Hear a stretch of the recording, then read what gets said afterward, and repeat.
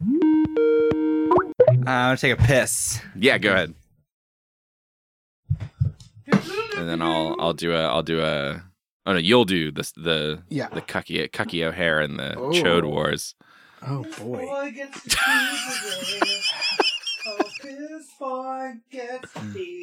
Piss boy gets to do it in the toilet. Piss boy gets to.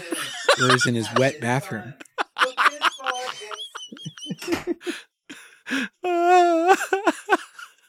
Do you think he'd be mad if we use that as the cold open? We'll use something from that. Piss boy gets to do it in the toilet. I want to just like make a whole song and do a remix.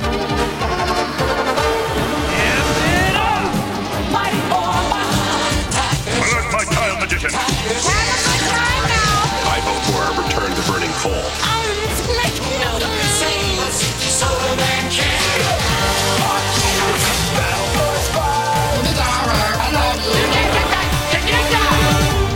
Hey everybody, welcome. Good morning, good afternoon. I don't know what time it is. That's how podcasts work. It's Saturday morning, Tuesdays, the adult podcast about children's cartoons. And I'm Andy. I'm Austin. I'm Rory. And I want you to just, feel around and just sort of scrape some of that grime off, just like find the corners you didn't clean lately. Is it all of the corners? Maybe. Find that grime, because we're all just nasty, filthy little boys today, filthy little critters. I'm from the moon, maybe, and I'm like a moon ferret. I'm a moon ferret, and I'm covered in filth. I'm a filthy little boy. Y'all.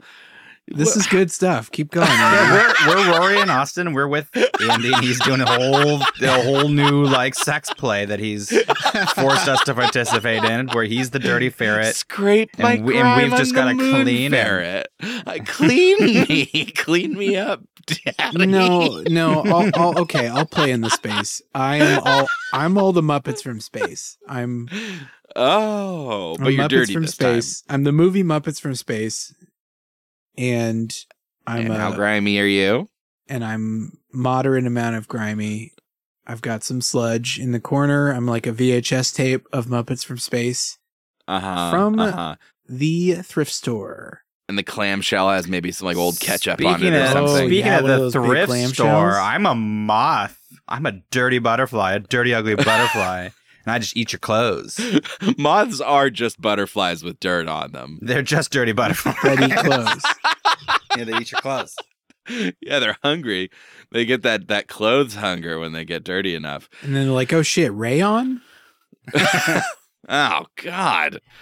Yeah, we're just a bunch of space critters covered in filth, because we decided to watch a couple cartoons today with maybe something a little in common with today's theme, because we're watching Bucky O'Hare and the Toad Wars and the Biker Mice from Mars. Now, I do like the fact that you said Bucky O'Hare and the Toad Wars as if that would somehow clarify anything about the content.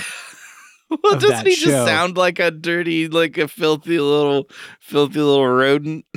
I mean, he is, but also the toads are very filthy. The toads are gross, yes, but both of these shows are about animals from space. And they're nasty. So. Yeah, and usually animals that I would say need a controlled population. That's true. Varmints? These nuisance animals? Yeah, the FDA qualifies them as nuisance animals, not for eating, but we sure try. So these shows, I think, if I'm not completely mistaken, came out like very similar times. Yeah. And they that feel time cut from the same cloth. That time was after Teenage Mutant Ninja Turtles. And before cartoons got good. Yeah. It's 1991 for Bucky O'Hare and 1993 for Biker Mice from Mars.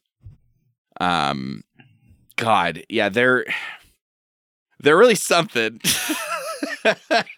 Yeah, and like this is also, now we've covered a lot of similar, and we'll talk a little more. Initially, I thought maybe a trend was that these were both Ninja Turtles knockoffs, or at least they were Ninja Turtles inspired.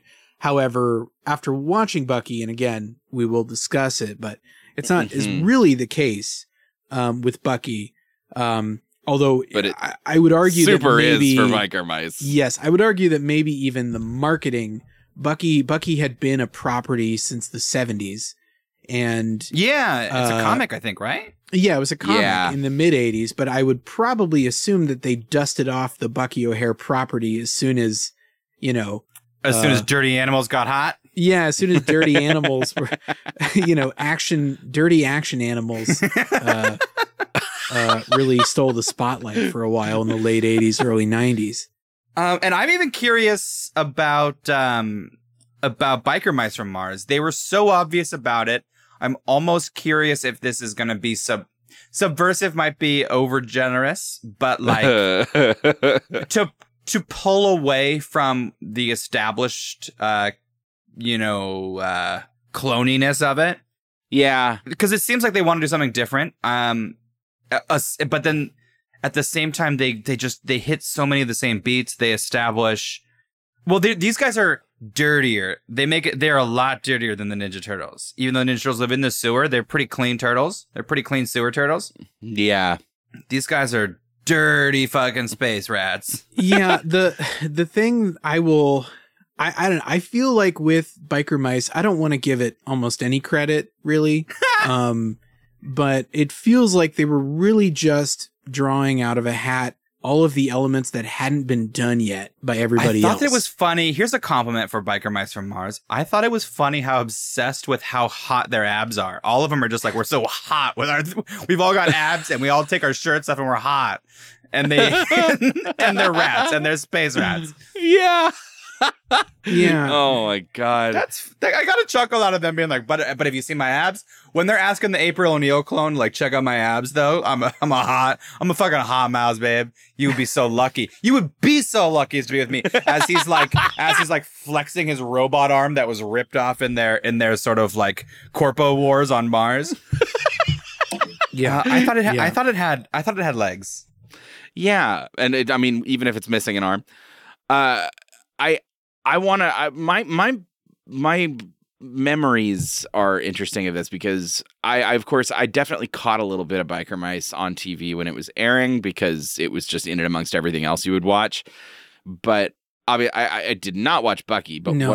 The context I did have for both of them is there was a small non-blockbuster like video and video game rental place that was like near where I lived as a very small child, and walking through and looking at all of the like NES and Super NES carts, I believe there was an NES Bucky game and a Super NES Biker Mice game. But I remember being a kid and like these designs are very bright and eye catchy, and I never rented them because we did not have a Super Nintendo and the NES was gone by the time I was playing video games. But as far as I know, yeah, they both had games that were by all accounts better than the shows. Right. Maybe. A lot of people are like, oh yeah, I remember that game. They made a show. Bucky O'Hare, the game. So Bucky O'Hare, now I'm unclear exactly because if this dates back to the 70s or did you say mid 80s was when the cartoon came or when the comic first started? Appeared in 1977, the same year that Star Wars came out. Okay. And then the comic fully launched in like mid 80s. Okay. So the reason I mentioned it is because I got major Star Fox vibes from this. But does this predate Star Fox or the original Star Fox content? Yes. Yeah. So Okay, Star Fox maybe is referencing Bucky O'Hare. Okay. It's possible. It's very possible. One thing I want to point out before we leave this intro segment, I really need y'all to know this. Biker Mice from Mars was created by a man named Rick Unger, who, when you click on him, you normally, like any of these cartoons, I normally expect to see like an animator's Wikipedia page, right? or like somebody, like a producer or somebody who works in the industry. You click on Rick Unger, and it says Rick Unger is the host of The Rick Unger Show, a 2-hour political and news commentary radio show. Unger is also the editor-in-chief of the Daily Centrist website. Oh.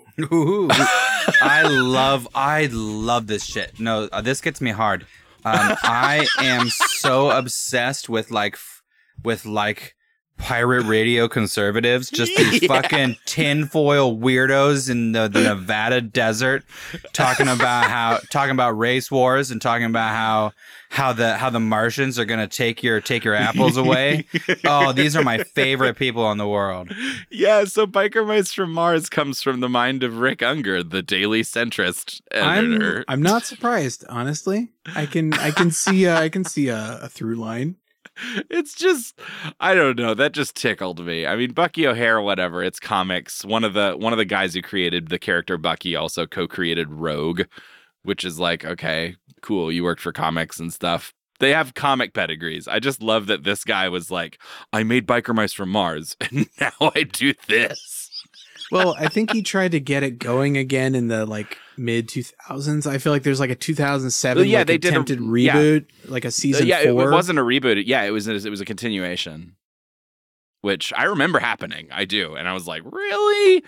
But I wasn't, obviously I'd never seen the original stuff, so I had no like, and I had no holds to get me in, and I don't think it did very well.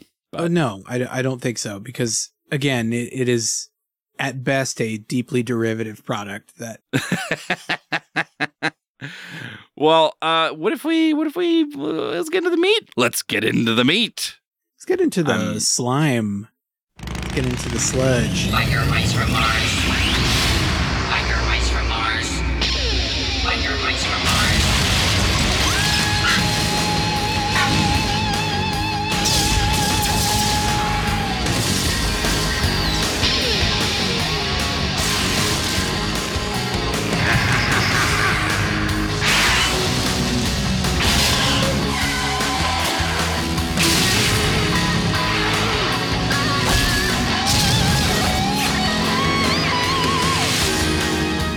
Okay.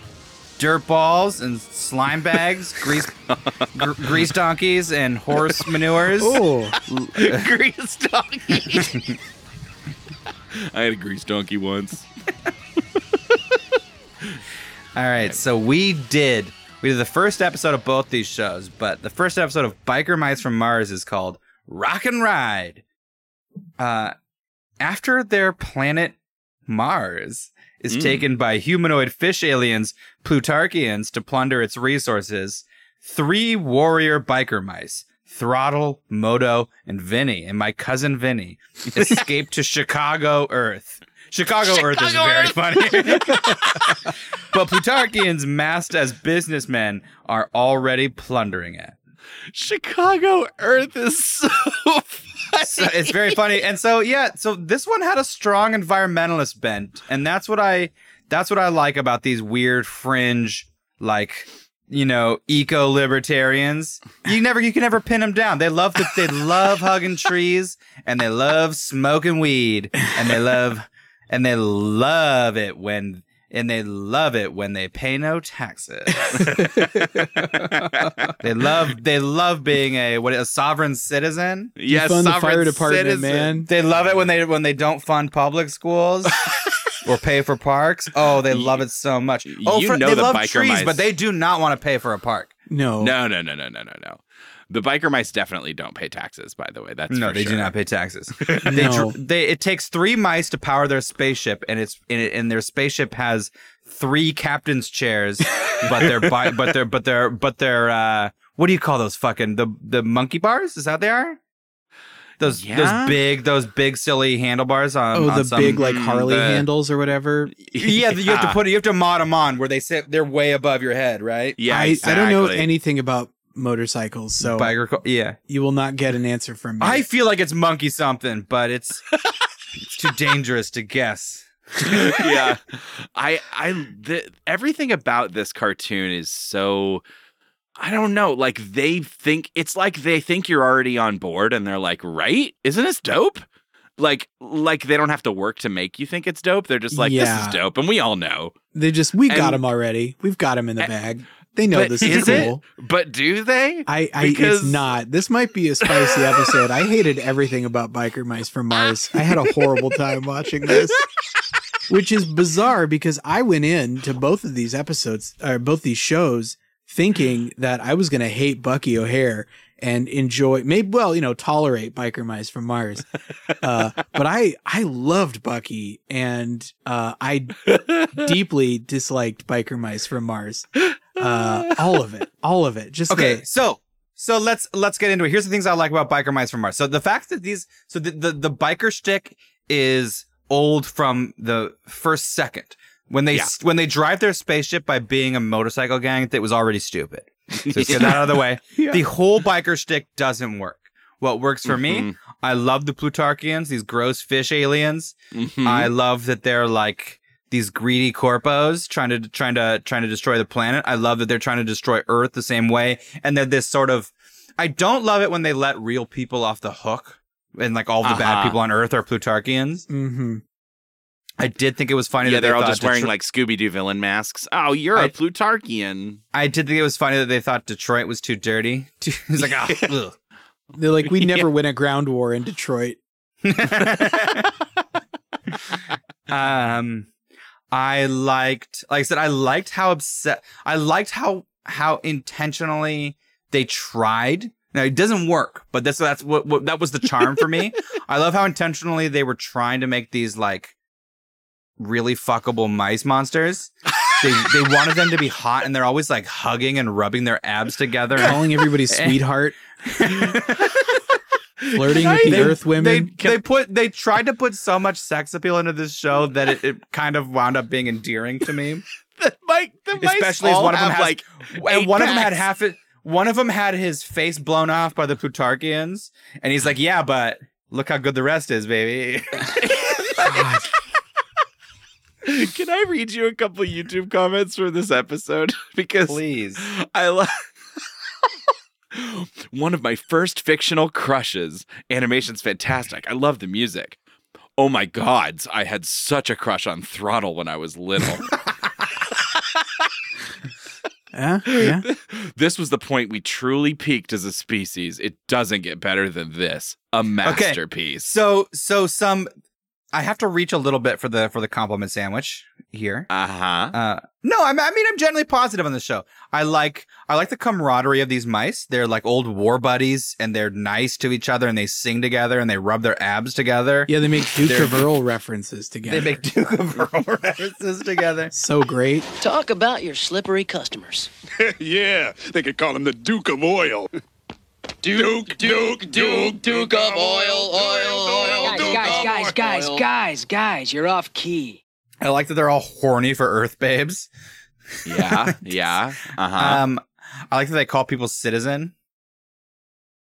I like that because they're bikers. They're supposed to be outlaws. And they're like, don't worry, citizen.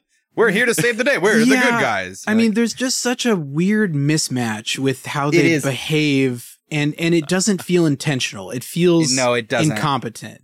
And that's what I referenced that this one hits for me. It hits the horizon line for where trash becomes tasty. I started to enjoy the sour notes in this show. Like when you start to like a blue cheese, you're like, oh, I do like this. Oh, I've had it too much, and now my gut and my gut biology has shifted, and now I like it. Reprogrammed my digestive system. I mean, we've already done that at this point through our 5+ years of eating shit sandwiches. Yeah, I don't know what's up anymore, but no. I don't know that that's true, to be honest. I don't know what I would have said. It didn't work for me. I don't know what I would have said before we started this podcast. I don't like this, and as I've adjusted, come to find other things. But who knows? You never know what you wouldn't. How would you know? Right. It's time travel. It's a time paradox. Yeah. It's a real 12 Monkeys situation. Let's not talk about 12 Monkeys. Let's talk about 3 Mice. These guys are baffling to me where, I mean, this is the frustration I have with the theming of it all. You have 3 characters who are theoretically fish out of water, and they're mice. Okay, I get it. But they do not live on Earth. They haven't been to Earth, presumably.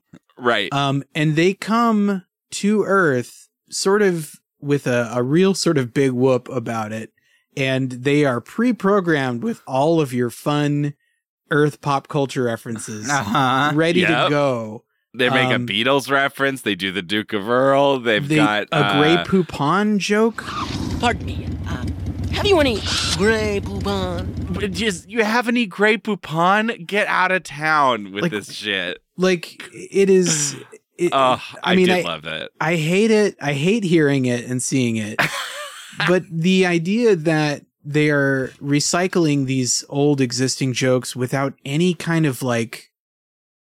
I mean, it's the only way they can do it, I guess. It kind of works, right? Where these moon men are just are just unintentional, not unintentionally, but like they're just making these awful references without context, without any awareness to the audience. It's like every other cartoon we've seen where they're doing this, where they're just jamming in shtick. But these guys are supposed to be. It's in the title. I mean, the fact that it's in the title that they are from Mars and no part of them is uniquely Martian in any way. And there's nothing different about their motorcycles except that they're kind of a little dope. They're not like weird Martian motors. They're fucking Earth motorcycles. They showed up with Earth biker culture that I guess independently spawned on Mars too. and all American pop culture references. There's Austin, no like, how do you do things on Earth? I can't let it go. It's so open dumb your to heart me. a little. Open your heart a little, Austin. These 3 they've been through so much. Mice right on in. God, it's and the problem is that they can do jokes. I don't mind it when like sometimes you have like a fantasy show in a different fantasy world and Earth doesn't exist and they're like making pop culture references. Like, it's fine. I get that's the vibe of your show. But when you specifically say they are not from Earth, they are from Mars and now they are on Earth and they just know about Grey Poupon commercials, but they don't justify that they've seen like the Earth. I mean, like if they had gotten, it could have been so much better if they had gotten like weird transmissions from Earth and had like an incomplete knowledge of, of Austin, pop culture, you used to be cool. You used to be cool, man. I won't allow now this. your obsession with world building, Daddy Hasbro has ruined you for me. I just, there's a line where they say, and who's gonna make me, wrench face? Who's gonna make me? Hey, who's gonna make me is my middle name. I love that line. It's so funny. What does it mean? It's nothing. It's everything. It's his middle name. He told you. Who's gonna make me is my middle name? Austin, the April O'Neil character's name is Charlie Davidson. Her name's Charlie Davidson, Austin. Oh, God. It's so funny. I just learned that now. I'm learning this as we speak. Charlene Charlie Davidson. Oh, God. I don't know. When they shouted her to like, hey, don't break a nail, toots, it's like, God, they suck. They've got some machismo bullshit going on, but but they also fuck each other. They're so hot. They're so hot. Wait, can I do a little segment? Just a really quick one. Yeah. This isn't necessarily going to be a repeating one. Maybe it is. I don't know. This is great. I'm sharing my screen right now with some pretty spicy stuff. I want you to know that there is a wildly robust Rule 34 community based around biker mice from Mars. Oh no! Jesus. The artists go ham on these boys. It's a full penis. We're looking at a full mouse penis. Yeah, and with the different foreskin anatomy is present.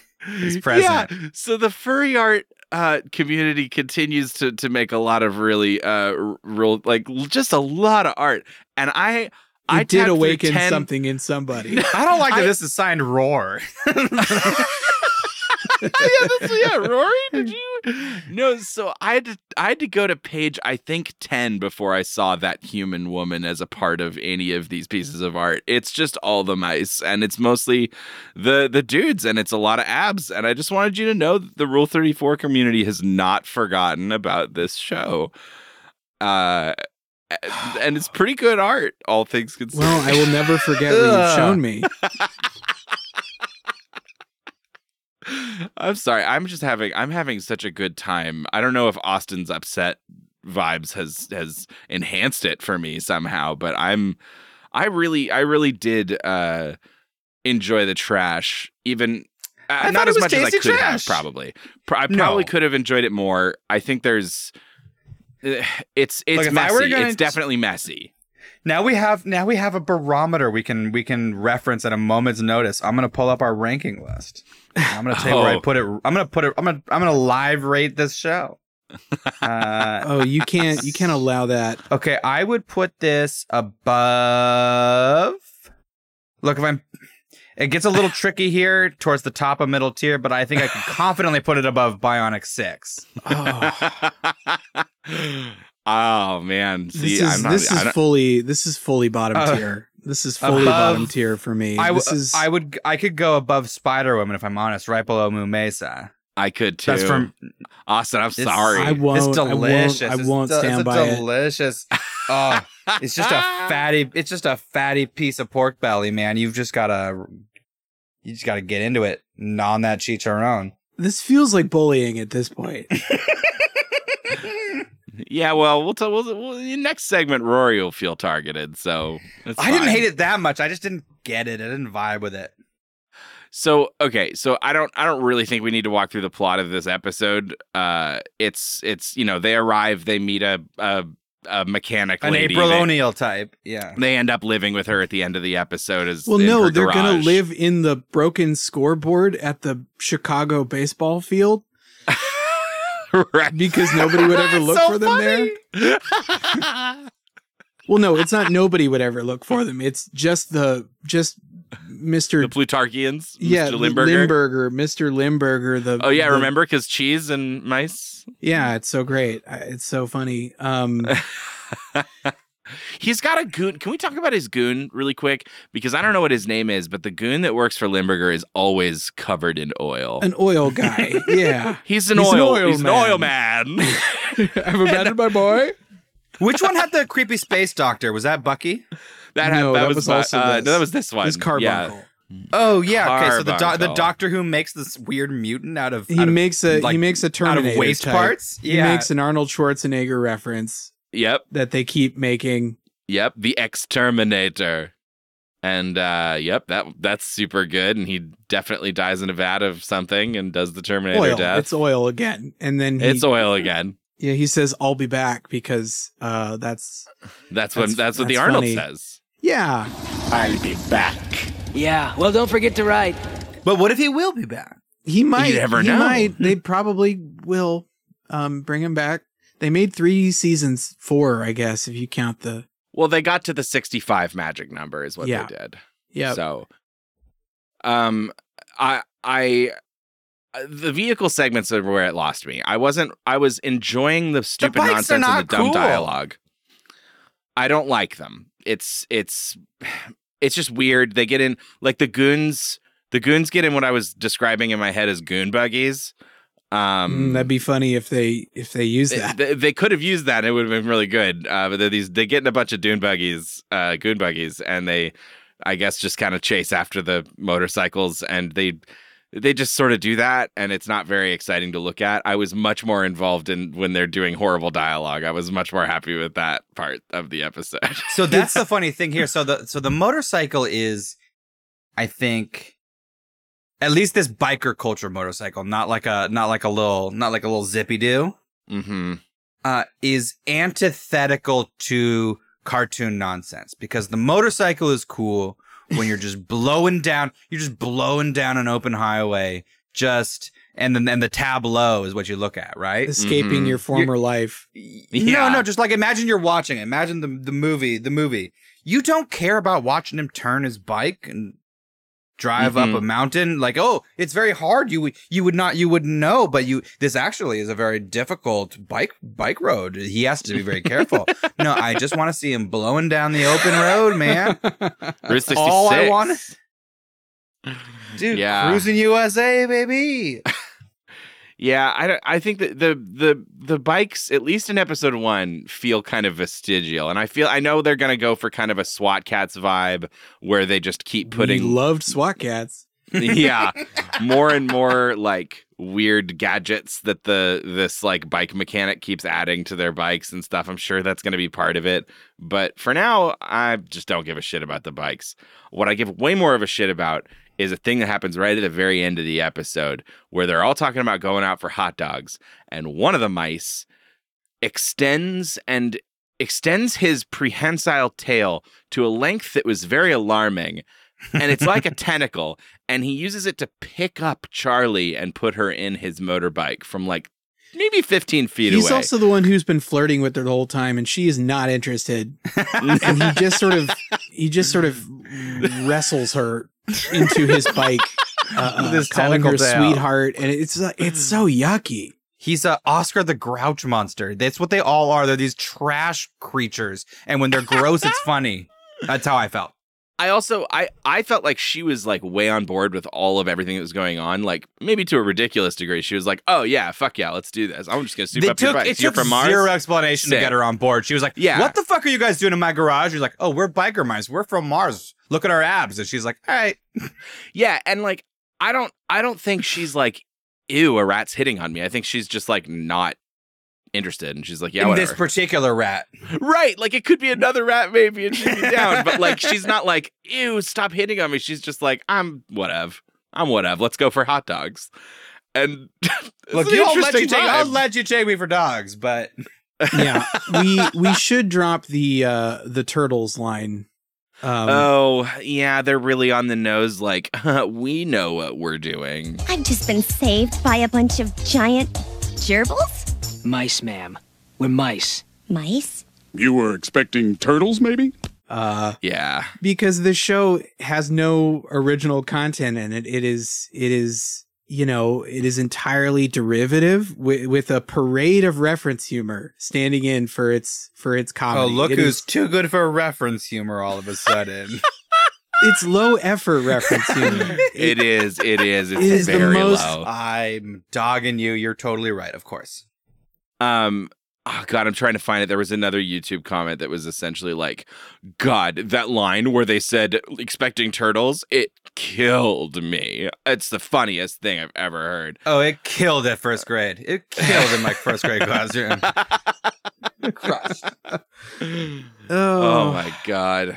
I just don't think it lived up to Beverly Cleary's source material, The Mouse and the Motorcycle. I just don't think that it lived up to that classic children's book. Live with that. I'm living with that. Mm-hmm. Did y'all read that? Did you get that at the Scholastic Book Fair like I did? I'm familiar. Sound off in the comments. I can't say for certain now because it's conflated with the time that Stuart Little got a motorcycle. Now, did he get the little car? I thought I got a motorcycle. I mean, he might have got the little car. A motorcycle is kind of like a little car. He had to wear a bike helmet. That's what I remember for sure. He had to get the ping pong ball helmet. He did have to do that. Or is that Mouse in a car? Motorcycle? Or is that Mouse? I don't know. I don't know. Because they did a film version of Mouse on the Motorcycle. Was his name Ralph? Oh, shit. Ooh, yeah, Ralph sounds it was right. Ralph. Yeah, Ralph was right. Ralph is the name of the mouse in Mouse and the Motorcycle. Fuck. Did they really? Film adaptation directed by Ron Underwood in 1986 featuring Mimi Kennedy and Ray Walston. Wow, what the hell? I don't even think it doesn't have its own Wikipedia page. Probably not, no. Nope. Fascinating. Yeah, I had no idea. Ron Underwood directed City Slickers and Mighty Joe Young. Oh, what a time. and Tremors. And Tremors. Tremors! An incredible film. Also strong desert libertarian vibes. Meanwhile, on the Daily Centrist. Also, I gotta get the City Slickers thing too, because this whole show has this vibe of like, what, dirty's cool now? Like, oh, the teens are dirty? It's like, it's early 90s, it's grunge. Like, oh, the teens are dirty now. I guess we're going to do dirty mice. Garbage pail kids and creepy crawlers. No, older than that. I was not thinking like that, like not that young dirty. I think that's always been a fun, bathroom humor has always been kind of attractive to little kids. I was thinking of like a slightly older audience that used to be a little more preppy and put together. Like, post hippies, they sort of, rubber banded. And then now the 90s kids are dirty again. The dirt movement was a real sort of top to bottom thing in the early 90s. Really, I mean, it was the kids. That's what I'm saying. Like punks were not cool early, and metalheads, they were all like scary and not like not mainstream culture at all. And then the 90s, dirty got cool again. Yeah. Oh yeah. Dirty got cool. Slime was everywhere. So much slime. I always thought the kids with the creepy crawlers are the coolest, and I know it's just easy bake oven, but your unedible, spiders. But worthless. Yeah, worthless, but it was worthless. It was cool. What's the resale value on your toys? Yeah, you're a little cottage industry for kids, churning out little creepy crawlers to sell. The Shrinky Dinks market. The bubble burst on Shrinky Dinks. I have never eaten anything out of an easy bake oven. Has anybody? No, I think I had a small cupcake of some kind. Okay, so can it make an actual cupcake, or is it just barely edible? It's probably barely edible. It's probably barely edible. I always imagined it tasting like Play-Doh. I know. That was sort of my thing. Was like I thought it was a toy, and then you put real food in there. I kind of lost me. Mm-hmm. Yeah. I was like, no, Mom makes the food. What do you mean? I'm gonna tell Mom. All right, we're gonna watch more of this next week. Unfortunately, we're gonna have to watch more of this. One of the biggest things I noted, though, at the very end was seeing Bob Forward's name in the credits. Oh, he follows us everywhere. He follows us everywhere. The man, not only did he make the Legend of Zelda cartoon, which I swear to God we will watch on this show one day. Yeah. Yeah, we'll have to. It's also bad. Yeah. Did we not do a single episode ever? No, we've never done the Zelda cartoon. We'll have to.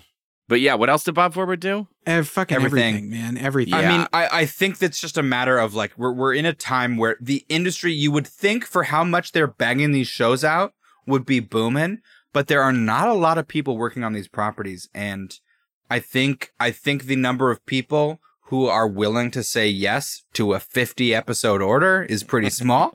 And Bob Forward just churned them out, baby. This guy could churn and burn. Yeah. I mean, I imagine it's a small industry if you're one of the people who, like where we saw like Jean Chalopin basically wrote 50 episodes of Conan the Adventurer. Right, exactly. When you've cracked the Da Vinci Code for these kinds of shows, you are a hot property. Yeah. You're getting work. And and remember the intense sort of like schedule thing that we've talked to some of the guys about. Like that was the part that blew my mind, was they're literally making these shows in real time, like it's Saturday Night Live. Yeah. Yeah. Oh, you know what? The one I was trying to remember that we watched is that he did the He-Man and She-Ra Christmas special. We watched ages and ages ago. Yeah, baby. Incredible. The best writer in the biz, Bobby Forward. All right, let's Bob Forward to our sponsor. Yeah. I don't hate saying let's Bob Forward. Let's Bob Forward.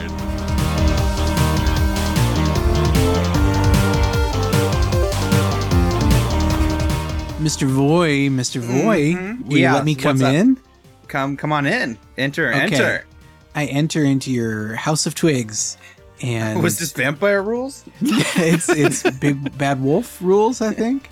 I'm the wolf. Oh.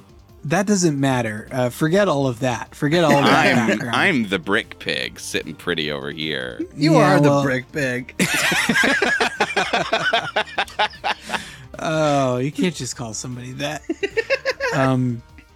Rory, I want you to tell us about our new sponsor. Can you tell us about bologna cones? Yeah. So everybody, get ready to have your eyeballs pop fully out of your head on this one. Bologna cones, right? So get this: you're making a sandwich, and you're putting everything together. It's looking a little flat. Oh yeah, I've had this before. Yeah, you're thinking, who eats something this flat? That's what food goes on. Right, exactly. Yeah. And this bologna is the shape of a plate, and I eat three-dimensional. I eat in all 3 dimensions. Right, like why does ice cream get all the excitement? That's right. Why does it get both depth and width? Great question. Famously the only food to have both. To have all 3 dimensions. Well, not anymore. Fuck. Yeah, from now get this. This is a big get from the creators of Pizzone. Are the Pizzone be good? the bleeding edge of 3-dimensional foods. It comes the Pizzone bologna cone. And this thing is dimensional. This thing stacks. This meat-shaped object that exists not in 1, 2, or 3 dimensions, but in all 4. While we perceive it to be but a cone, this is a fuck. What's the name of that bottle, Andy? What's the bottle? A Klein bottle? This is the Klein bottle, baby. This bologna has no beginning or end. And it is wide or deep or tall. This bologna has a first name and it's WIDE. Your sandwich is gonna look like the event horizon of a black hole, and you get to chow down on that baby in a way that only up to now 4-dimensional space monsters have been able to enjoy their bologna. Why should they have all the fun? Why should they have all the fun? Sandwich eating astronomers can only dream. No, and that's why we love to support the Pizzone and all of their magical creations. Their incredible necessary life-saving work that they do at Pizzone Enterprises. It's beautiful, and I can see color. Which you could argue I could already do before. But I see it with my mouth. Oh. Bologna cones. See color with your mouth. It's dimensional. It's dimensional. Thanks, Rory. Thank you.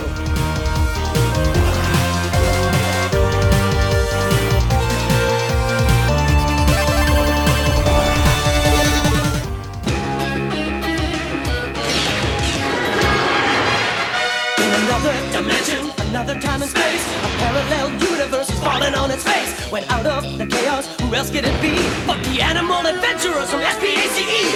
Bucky! Captain Bucky O'Hare! Mutants and aliens and toads beware! You're looking for adventure? Well, this is it!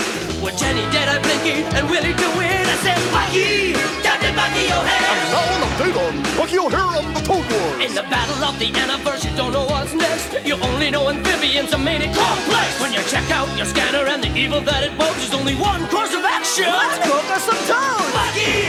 Captain Bucky O'Hare! He goes where no ordinary rabbit would dare. If your righteous indignation has suffered a hit, and your photon accelerator is broken a bit, and you're losing your mind, and you're having a fit, get the funky fresh rabbit who can take care of it. Bucky! Captain Bucky O'Hare! You say Bucky! I said Bucky! Bucky O'Hare! Let's croak us some toads! We're back with another dirty boy. Another slimy animal from space. Mm-hmm. And it's Bucky O'Hare and the Toad Wars. A show that exists. They got like 8 to 10, 13 episodes. I feel like it was more than that, right? Is that all? No, I didn't know this. 13. I didn't know that it has 13 only a few episodes. That's it. Yeah.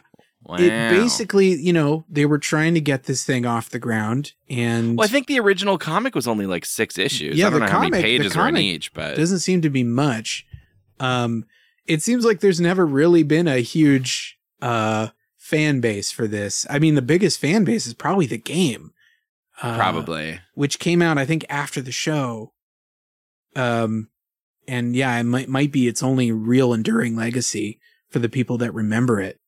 I mean, we remember it because I do, and you've all heard it already. I do love this theme. It's a noticeable theme. It's eventful. It's got great lyrics. It's fun. It's like pseudo rap, right, from the early 90s. And it's I don't know. It has fun energy.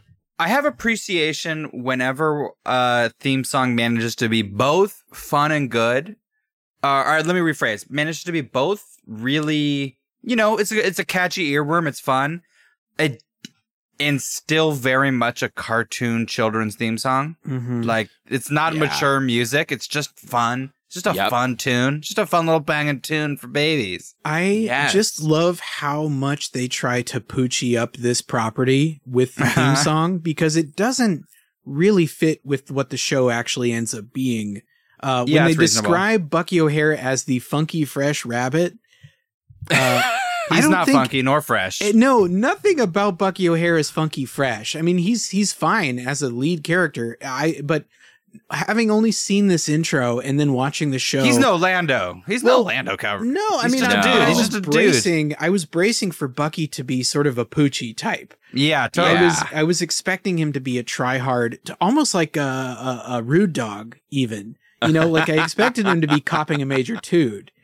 That he was going to come in like a Sonic the Hedgehog. Again, that he was going to be one of these rude 90s characters, mascot characters. Yeah. And he's kind of just like a sort of earnest, serious leading man who has perpetual who mad just face. happens to be a dirty space rabbit. Yeah. Yeah, he is always angry. That's what throws me off. Even when he's sort of speaking a somber line or like kind of doing some other vibe, he has the scowliest facial expression, and it feels like it's frozen in place. Like his face doesn't emote very much. I wonder. It makes it hard to identify or like empathize with him as a main character. I like all the other characters more. If his character design was not just a sort of an angry green rabbit wearing a captain's like a weird like Captain of the Titanic sort of costume. I wonder if this show wouldn't have, or the property itself wouldn't have gone further, because the Bucky character just isn't that cool looking. Yeah, and no. I don't want to get too into it. You need to read us a synopsis. Yeah. I will do that. We watched the first episode. It is called War of the Warts Part 1.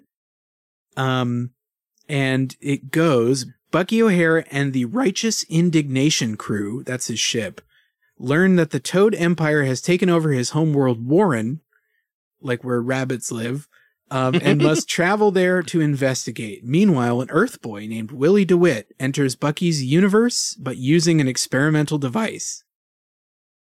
Yeah. This is an isekai, baby. It is kind of an isekai. It's basically Inuyasha. Because in Inuyasha, the thing I loved about it was the fact that the Kagome could kind of come and go as she wished.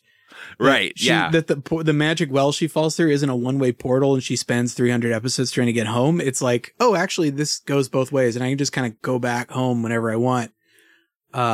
And that's interesting. I like it when shows do that. I think that's really cool.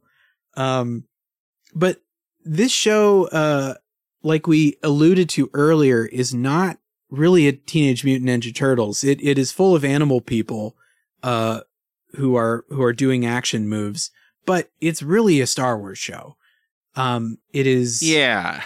In the way that Biker Mice directly name dropped Turtles, this show name drops lightsabers at one point. It's like, oh, it's exactly. A lightsaber. It's in the same way that like, hey, look, this is where we're pulling all of our inspiration. You don't have to think too much further about it. Look out, it's got a lightsaber! Don't shoot! It's only a flashlight. I'm friendly. I think one of the things I kind of appreciate about the show is that all of them do have different roles on the ship. Yeah. And we kind of see them doing those different roles. Like there's an engineer, there's a gunner, like like Bucky's the pilot, but he doesn't do a lot of the most interesting stuff when they get into fights. Like he's just kind of driving the ship and sort of like keeping it going. Yeah, because most of the comic that was written was adapted, as far as I can tell, adapted pretty faithfully. And a lot of the plot of the comic is in full display here. Then there is a lot of complexity right off the bat, that we are jumping into characters that have kind of been fully fleshed out by somebody else. So, you know, we're getting strong takes from characters. We're kind of seeing exactly what they do and who they are. I kind of get a sense of who they are. I just wish that it wasn't. My biggest beef with this show is that I would have been way more on board with its story elements if it hadn't been just sort of like thrown in a stir fry with a bunch of high octane, fast nonsense bullshit. Yeah, there's totally true. So many Toad ships flying around, exploding, yelling, angry, blah blah blah, and then it's like we need to go see the Council of Genus and burn down place, explosion, explode. Yeah. Like it's hidden. They're hiding their story underneath a bunch of fuckery, and I wish they didn't do that so hard, because it makes it hard to love this show. Yeah, they're trying to get to a certain point that I imagine was in the comic that is just not really cleanly done at episode 1.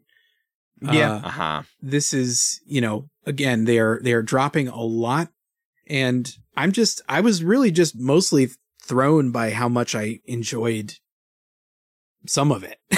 I in like tabbing when you expected through, to enjoy none of it. I expected to enjoy none of it. I was tabbing through and I saw the first scene is this like frog commercial, which is like, I do love it. Warts. There's like the frog enemies, or the toads, I guess. The toads are the big evil empire stand-in, and they sit around watching frog commercials that are gross and talk about having warts everywhere. And remember, Warts Galore is the only wart cream that guarantees to give you gorgeous new warts or your money back.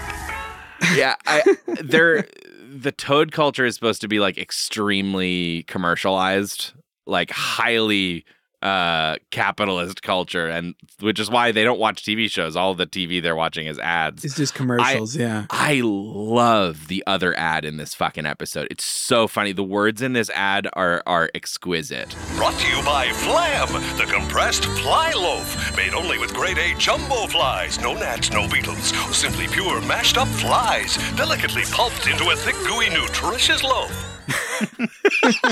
You know, it's delicately funny. Pulped is incredible. This episode was written by Christy Marks, who wrote our first 2 Conan the Adventurer episodes that we watched. Nice. Christy wrote like the whole first season of Conan. Yes, she did. And then she also did this. It's a very different tone from Conan. Yeah, I don't know. I don't want to let this show off the hook. Like, sure. It's bad. Like, I'm not gonna. I think there's nuggets in there that are really interesting. I do want to watch more, because this is part 1 of like an intro sequence, and maybe the show's not quite the show yet. Obviously, our little tiny preteen isekai boy has only just really joined the crew, and we haven't seen what that dynamic looks like yet. And like, I don't know, but it's just something about it. I mean, Rory, you clearly hate it. Like, hate is not strong, or not hate is too strong. I just thought it kind of.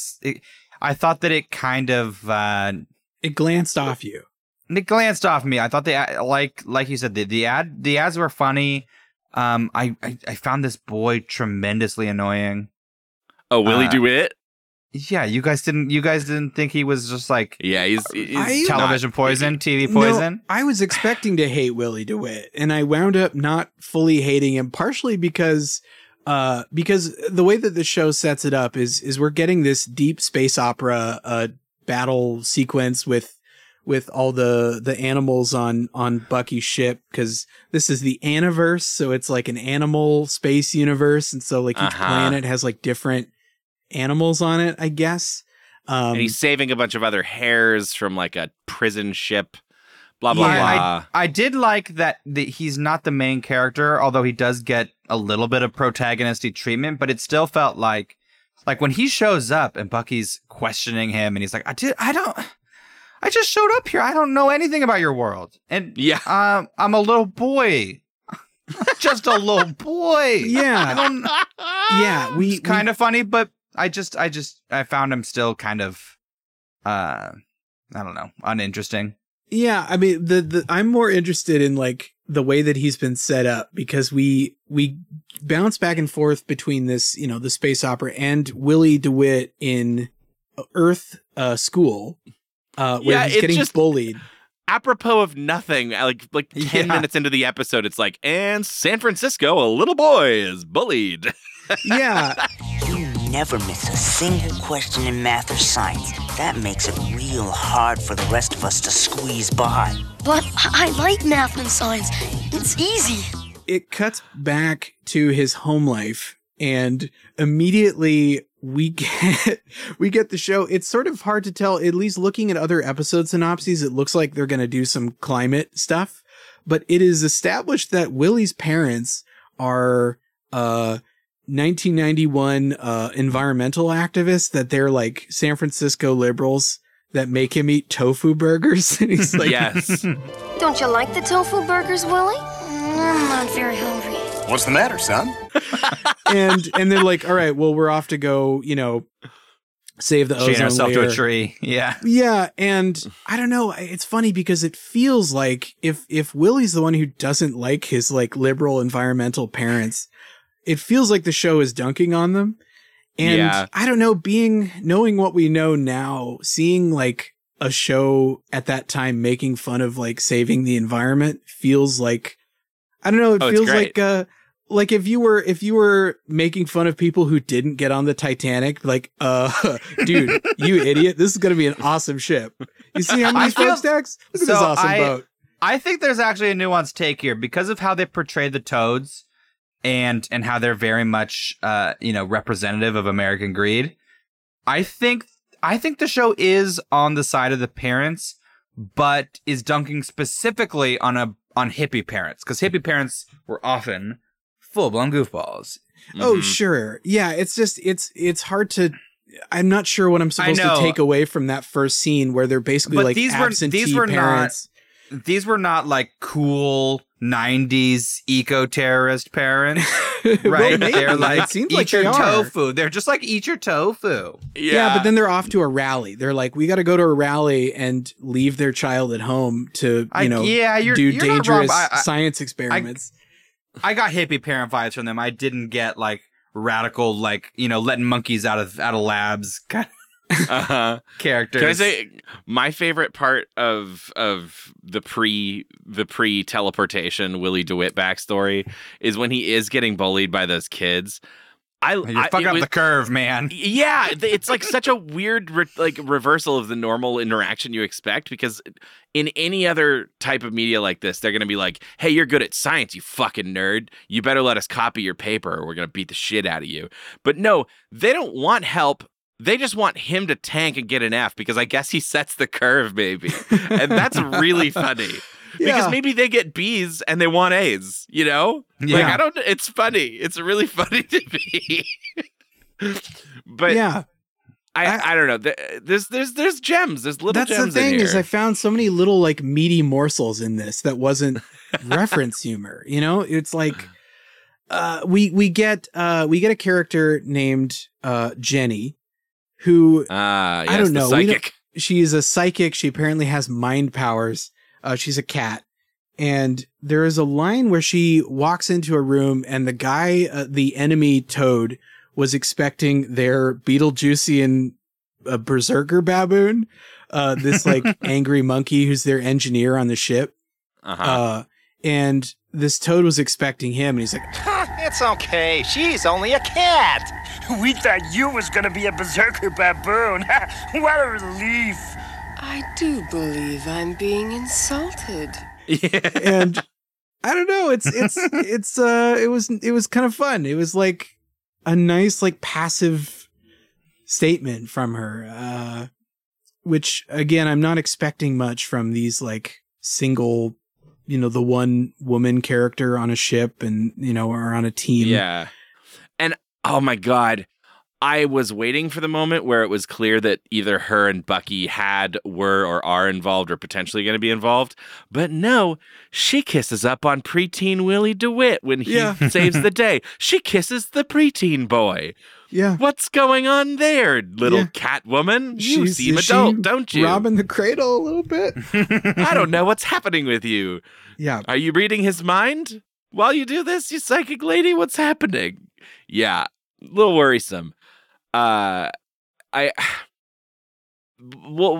just say this out loud. The way that this happens, that Willie DeWitt gets on there, is that for some reason he has in his bedroom created a particle accelerator, a photon accelerator, and right before he activates it, he's recording a video and he says, "Mom, Dad, you should hear this recording. Remember, I did it in the name of science."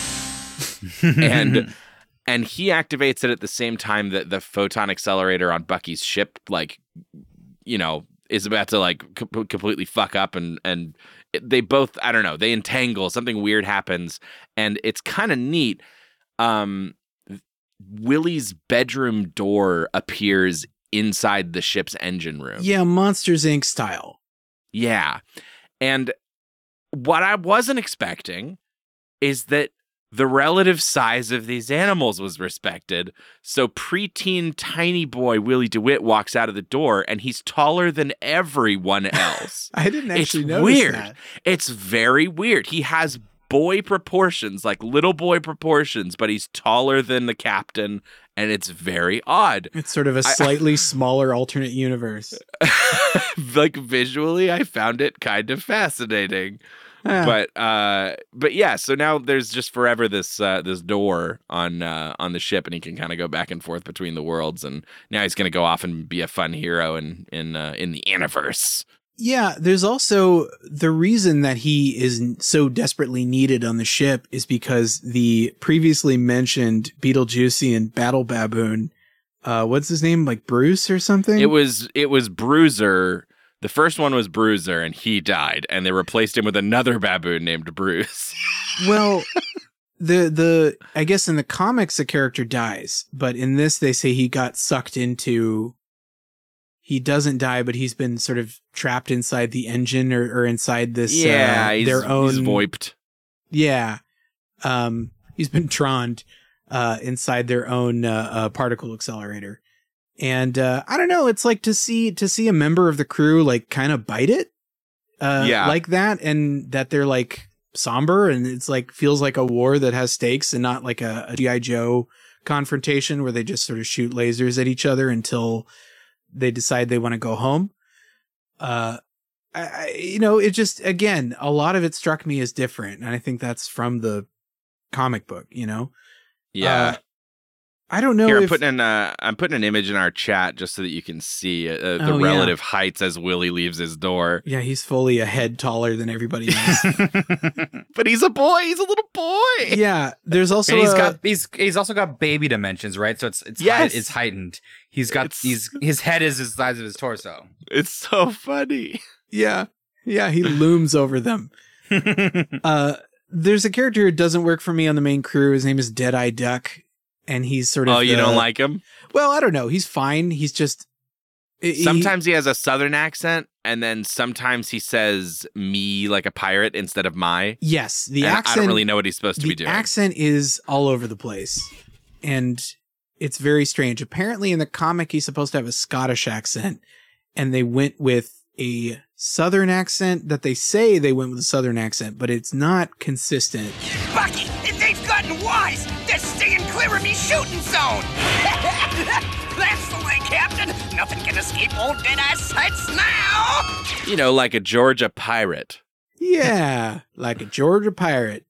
Like they kept avast me hearties. They kept the Scottish, text, and then... I do declare I'm overboard. Hard to port.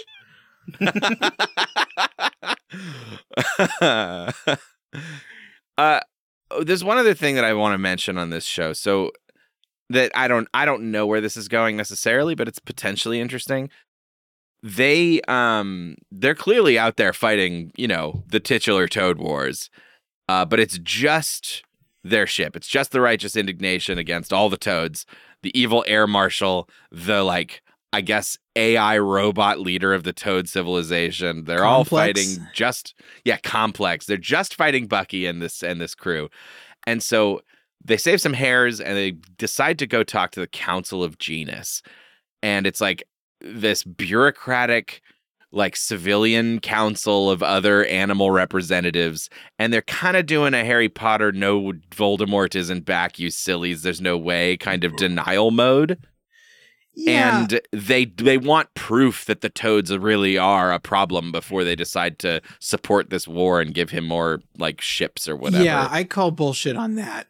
Me the too. idea that they're in an active war zone, there are like slave boats that have all of these, and they talk to a council like, I don't know, where's the proof? Like what more? Yeah, it's very weird. If this was a Cold War, if this was sort of like a, subterfuge and, then I can get thinking, we're going to need. Oh, no, but we're dependent on the Toad Empire for animite crystals. Totally, like, there's nothing happening there, right? Like, they just don't believe it because they're scared. They're pigs or whatever. Like, my dear Bucky O'Hare, of course we'd love to give you more ships, but to justify the expense of more ships, we need documented evidence of the full Toad atrocity. No, you don't. Fuck you. Fuck you and fuck this whole idea.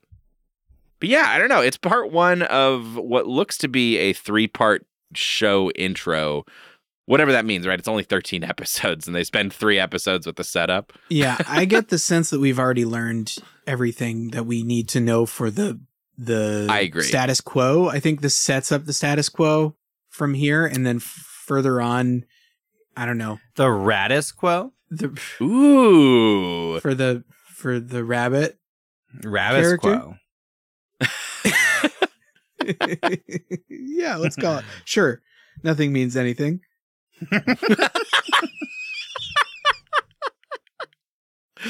God. Yeah, I don't know.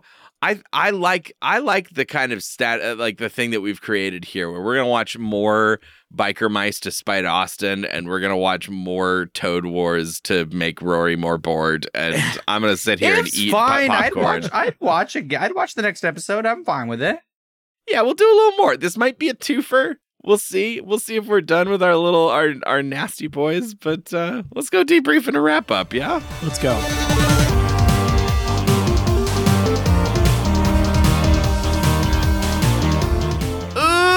My fur is just covered in sludge. Yeah. Somebody get the squeegee, baby, because I am nasty. I think fittingly, this may be one of our messier episodes to match. No, it has a great energy, Austin. This is that freedom, that free energy that I've been yearning for on this podcast. My, this garbage sludge is giving me the vapors. Oh, it's time to rock and ride. Boy.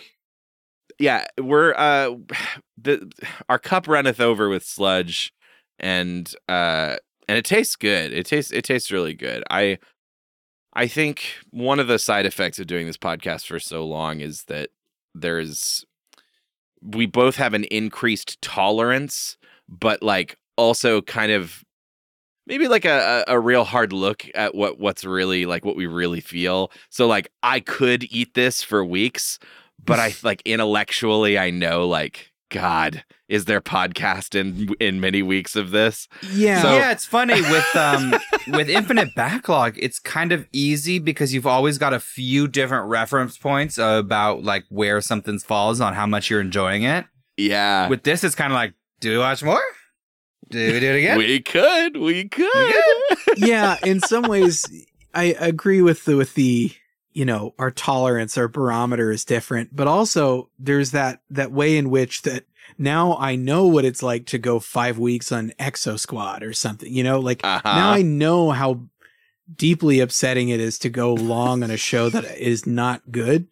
And, sometimes it helps when we bring friends in to make them upset too. Yeah. I don't know, man. I don't know why I just had such a violent response biker mice. We could cut it off. And maybe save more Bucky for later. I had a good time with the trash in Biker Mice, but I am not. This is not my little bighorn.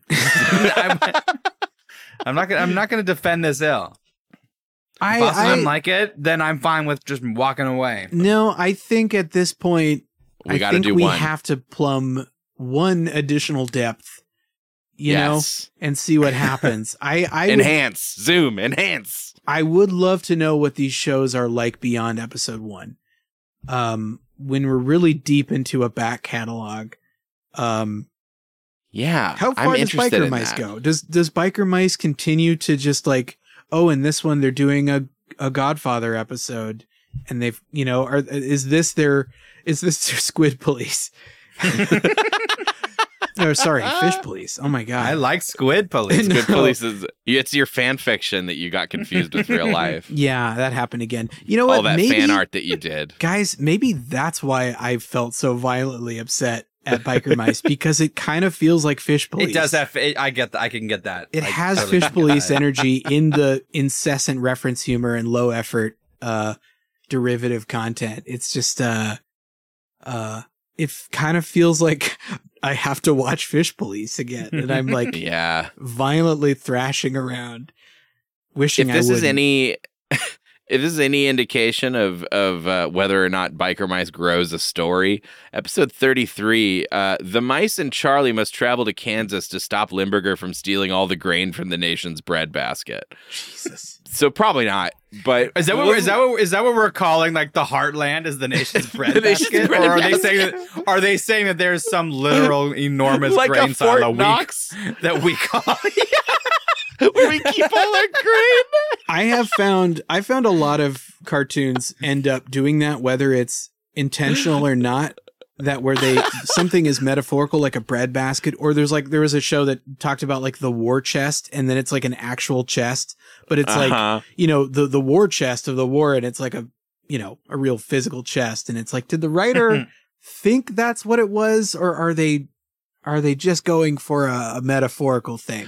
I would not be surprised if the breadbasket is a real... Yeah, but you can't keep grain in a breadbasket. It'd go right through the weave.